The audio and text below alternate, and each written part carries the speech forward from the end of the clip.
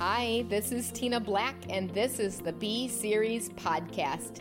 Today, we'll be exploring untold stories of transformation and leadership. We hope you'll subscribe and check out the B books and send us your stories of transformation after listening. All right, today is a really special day because I'm sitting here with Laurie Wilson, who's a dear friend of mine, and she also happens to be the executive director for Youth for Christ, and I'm sitting here at Paul Mitchell School of Great Lakes. You've obviously transformed a lot of people, but I know that's come through your own transformation. Mm-hmm. So let's start first at home, because I believe leadership starts at home, and you've led so well at home. You've been married 34 years. You have two kids, 27 and 25. Talk about when you hear, I believe leadership starts at home, what does that mean for Laurie Wilson? Yeah. Be available at home. Yeah. You know, first and foremost, am I creating time in my day to just get knowing the Lord a little bit more? And then one of my mentors challenged me to do that in the morning so I could practice it all day.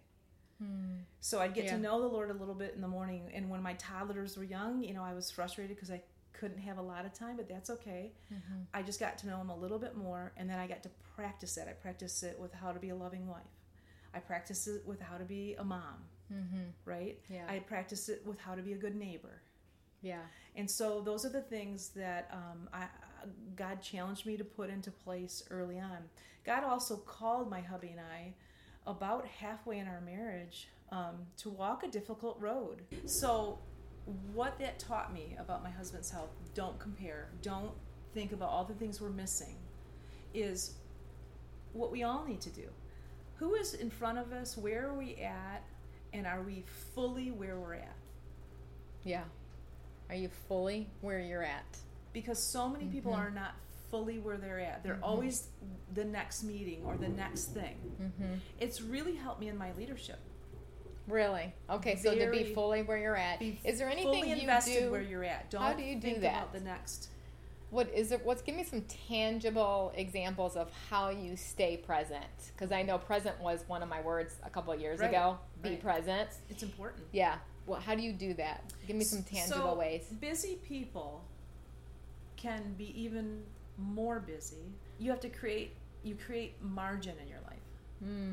You create enough margin in your life, which looks crazy busy to other people, but it's not to you. Yes. There's margin in your life enough to be present where you're at. So I try not to jam one thing into the next. Okay. I'm very planned ahead also.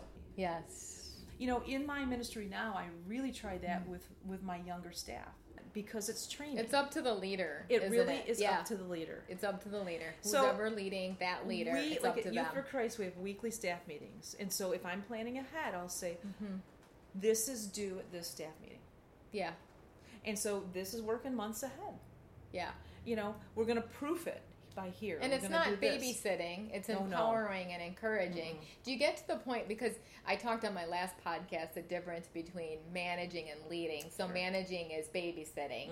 Leading is empowering. Yes. And so I think the two get confused sometimes. Yeah. But like I said earlier today, I was coaching one of my leaders, and I said, you know, my little grandson Aiden, I'm going to hold him on his bike for a long time before he can actually pedal by himself. So it's up to me as the leader to see when he can actually pedal on his own. Yeah. And so I think sometimes as leaders, we kind of let go too soon.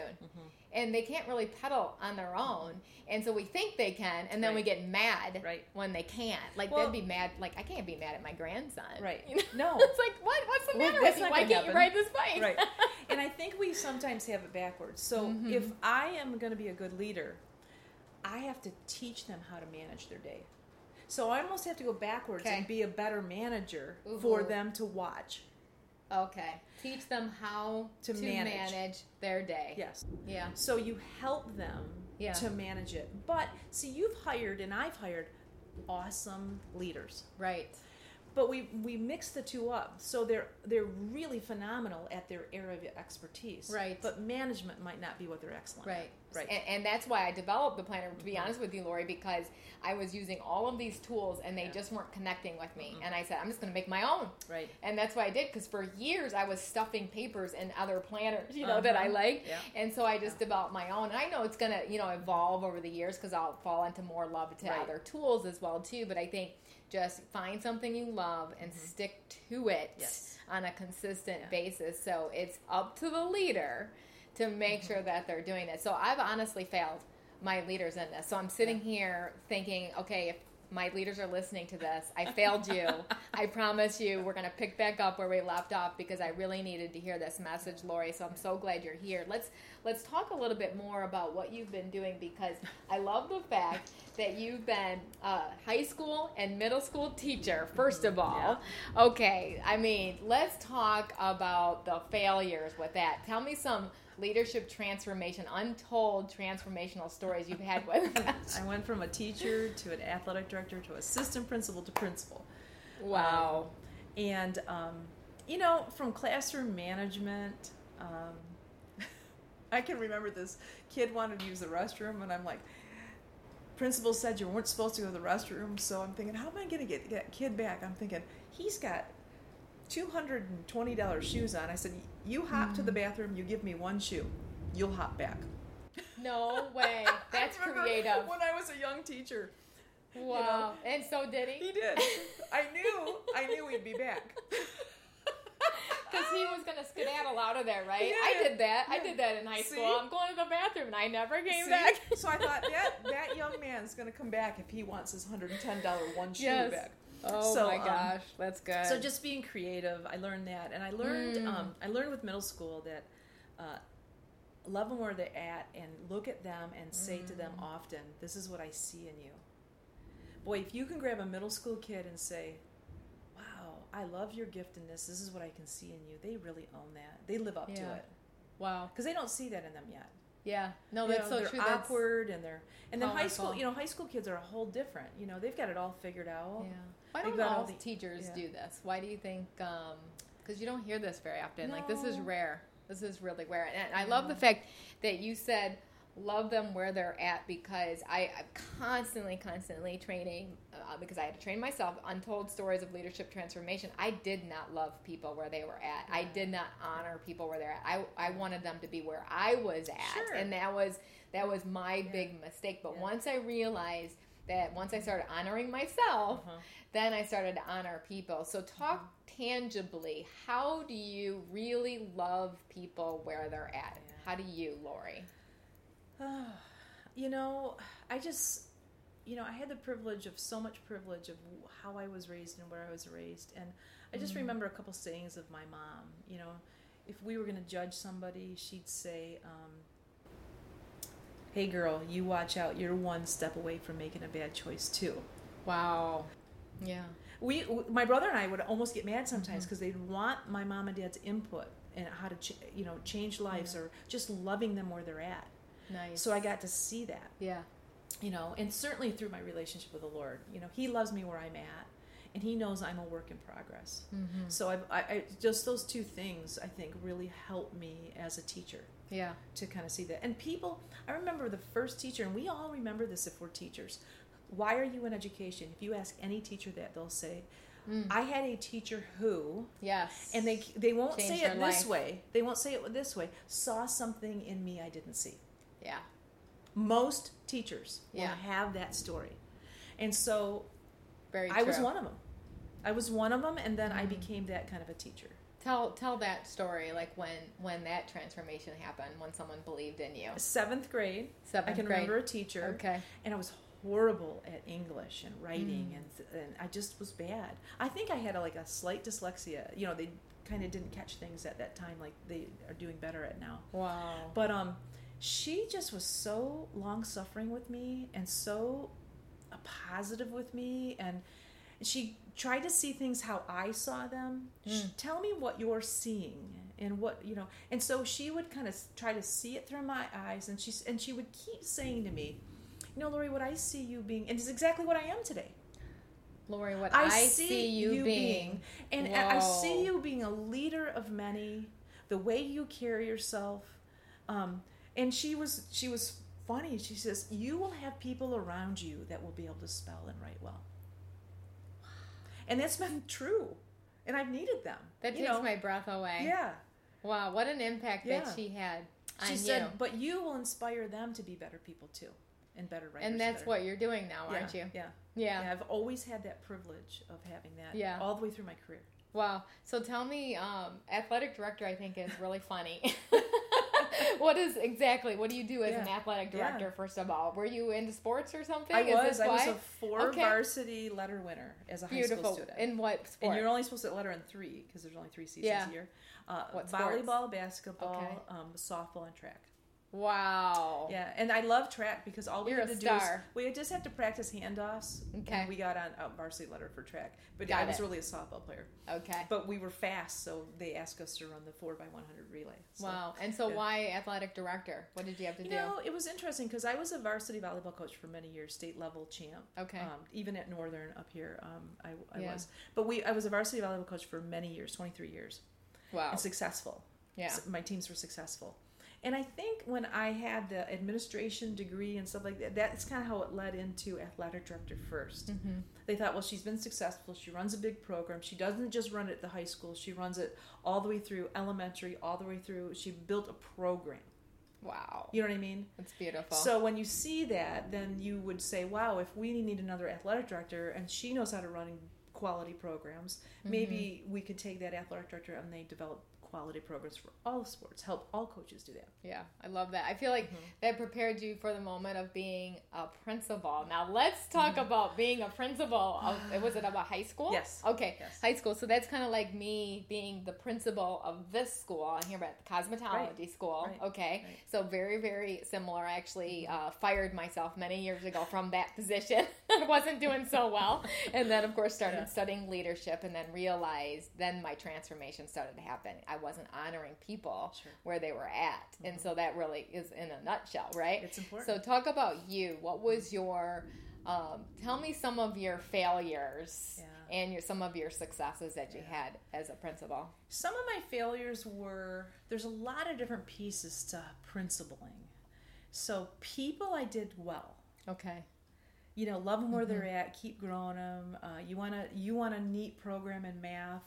Well, we can't do it this year, but how could we work towards that? Let's find a grant. Let's find it, so we implement what we can and we work towards it. Some things I didn't do well is, I'm not a curriculum expert. So sometimes you have to be jack of all as a principal. And so, they have great people that are really smart at that, but, I could do people, I could do management, I could do parents, kids. Okay. But sometimes all the pieces were a struggle. I wasn't strong in all the pieces. I kept having to improve on some of those other areas. Gotcha. So that was the hard part. Being that academic leader. Did you just give up and say, I'm not going to learn this? Is that what happened? Or did you learn it later? I didn't give up on it. I think sometimes I just decided maybe this is not fully me. Got it. And that's a real humbling thing to say. This is not fully me. A lot of it is me. A lot of it is me. Like 90%, but not that 10. And as much as I tried to learn it and get better at it, it just wasn't me. It wasn't my thing. Yeah. So talk to that person right now because I know some people feel like they're kind of stuck in that dead end job or career, right? So talk to that person. How will they know if it's not for them? You will work hard. You will beat yourself up. Okay. Because you want to get better at that. Yeah. You will try different workshops and different things. But no matter what you do to improve that, it just falls flat. It's like bouncing a round ball. All the rest of the ball stands around. Yeah. And it bounces back up in your hand. But when you bounce that piece, it's flat. Yeah. No, that's good. And I'm like, I can't get it to bounce back up as much as I want it to. Okay. Yeah. And you have to kind of be honest with yourself. And that was 2006. I fired myself from doing hair because I realized that wasn't me. I wasn't good at it. And there was nothing that was going to be able to help me to be better at doing hair. And I actually literally took a mannequin head. I'm looking at this mannequin head right here, threw it in the corner, Laurie, and quit that day. One of my learning leaders, she since has passed, but she laughed right up to the day she passed at me. Every time she walked by me in this office, she'd start laughing because she just thought that was the funniest darn thing when I fired myself, and because she was our cutting specialist, a really great, beautiful woman. But I just realized, but then I picked myself up and said, okay, I'm going to find what I am good at. So talk to that person, like, then how did you pick yourself up from that to figure out what you are good at? What did you do? It was a journey. Okay. I would wake up sometimes in the middle of the night a little anxious. Yes. And I'd have to walk around going, I understand. why those can't I be better thoughts. at that? Why couldn't I do that? I'm a smart woman. I can learn this. I can. And so I had to be okay with failure. Yeah. Be okay with failure. Yeah. And how'd you do that? It is not something that's been in my my past history. Yeah. I've not failed.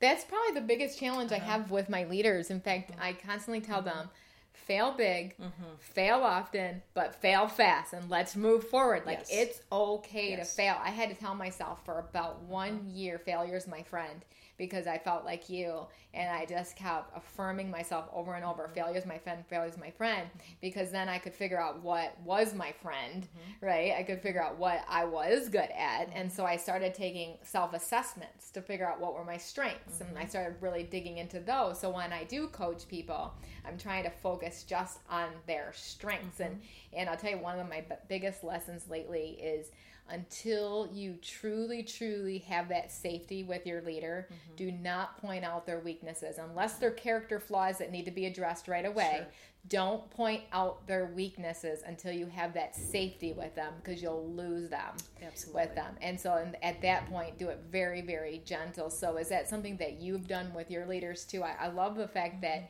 you're an executive director of a nonprofit. So that tells me that you're a leader of all leaders, because here you are. You've got people working underneath you that aren't making money because they're volunteering their time, right? And so, and like, hello. And you can still lead them. At least I have people I pay. So, of course they're working because they're getting paid, but a true leader is someone that can lead people that aren't getting paid. So talk through that process. So I have 3 leaders that I pay, and an awesome secretary that is complimenting my weaknesses. Okay, I love that. And yes, let's talk about that in a minute. Yeah, and then we manage almost 90 volunteers a week. 90 volunteers. Wow. And that's just the weekly ones. Wow. So we manage. What's that like? 90 volunteers a week, and so you ask the great question. How do you keep, and we'll probably have 100 here in the next week or so, because we're just starting our clubs again. Beautiful. So when I started 3 years ago, we had 53 that went in with us a week. Yes. Now we're at almost 100. Okay. This is my 3rd school year that I've been with this nonprofit. So how is that? How do you double your volunteers in under 3 years? Because they have to see the impact. Yeah. They have to see the changed lives. Whatever your nonprofit is, they have to see the impact.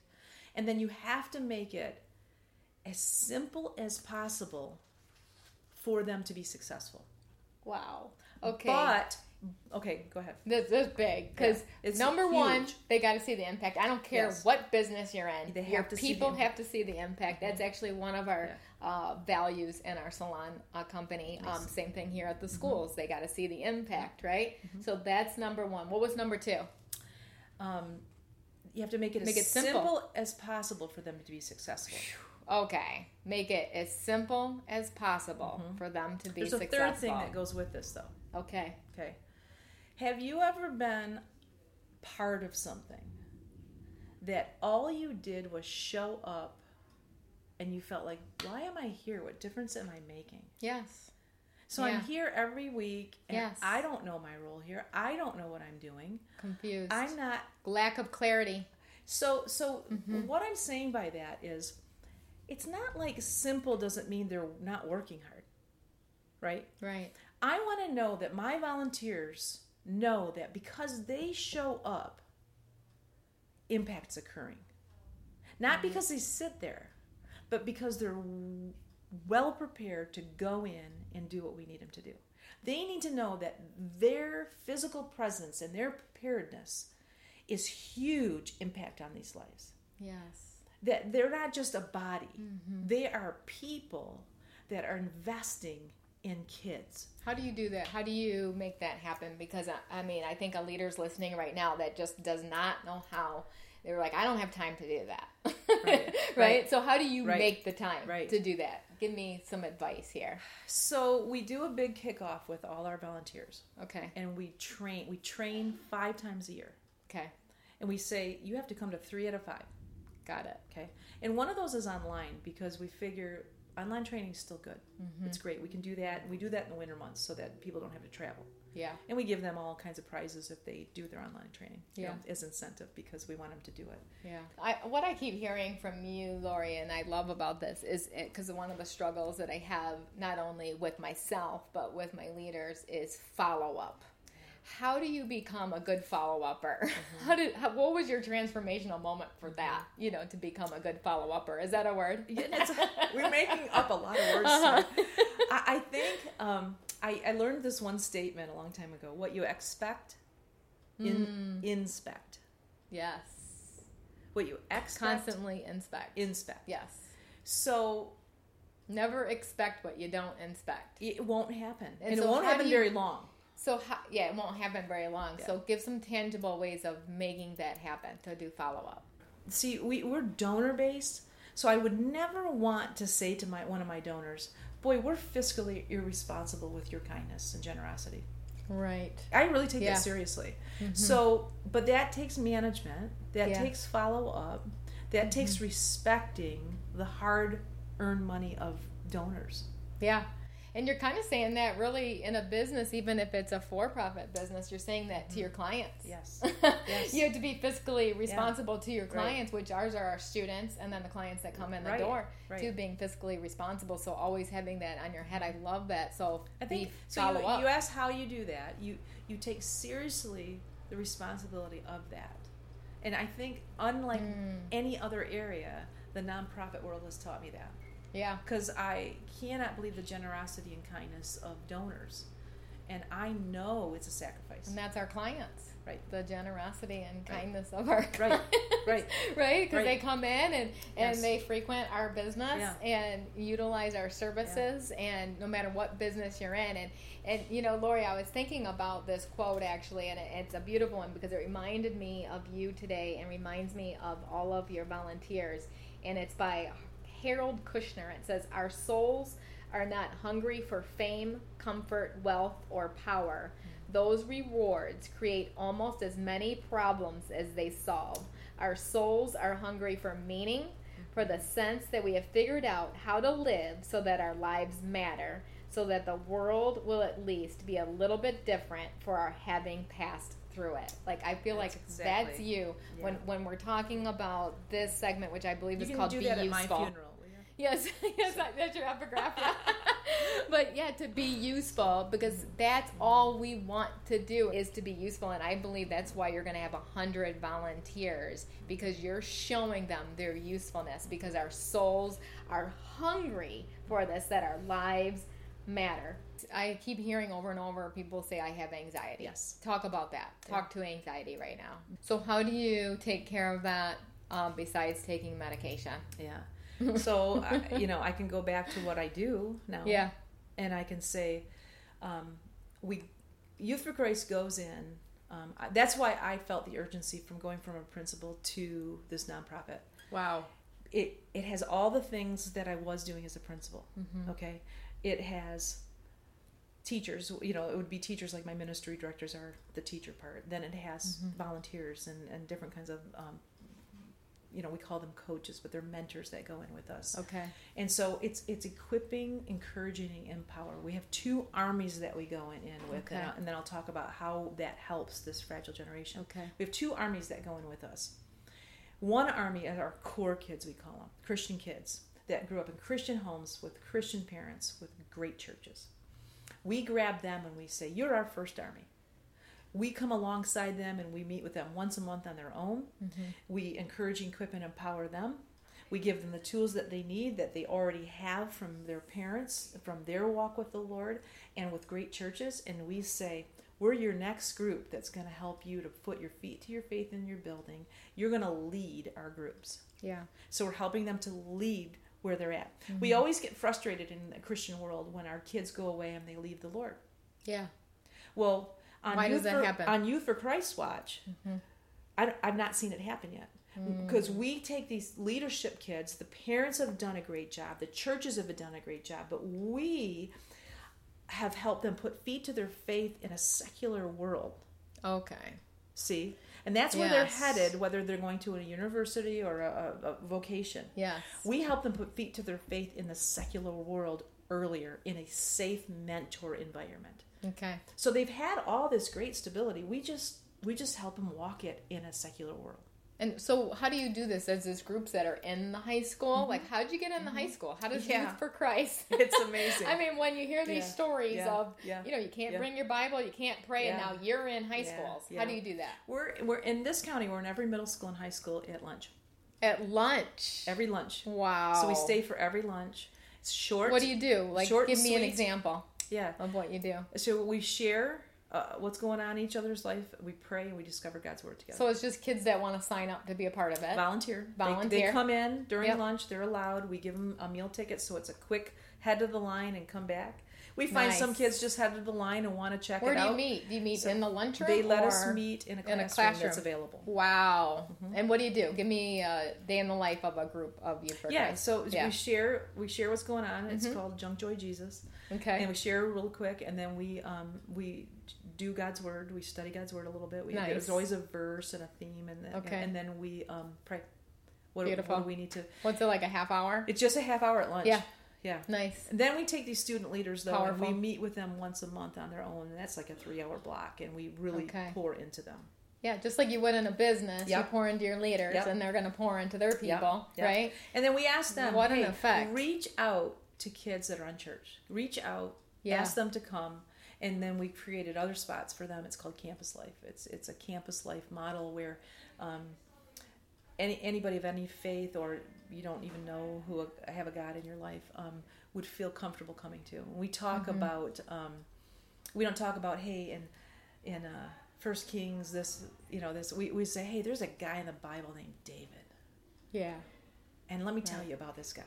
Yeah. So we talk Word of God, but we don't talk verse and chapter. And then it sounds too religious and churchy, right? The coolest thing about Youth for Christ are these volunteers, these mentors. They go in, they volunteer 2 hours of a club, and then they do 2 or 3 +1s a week.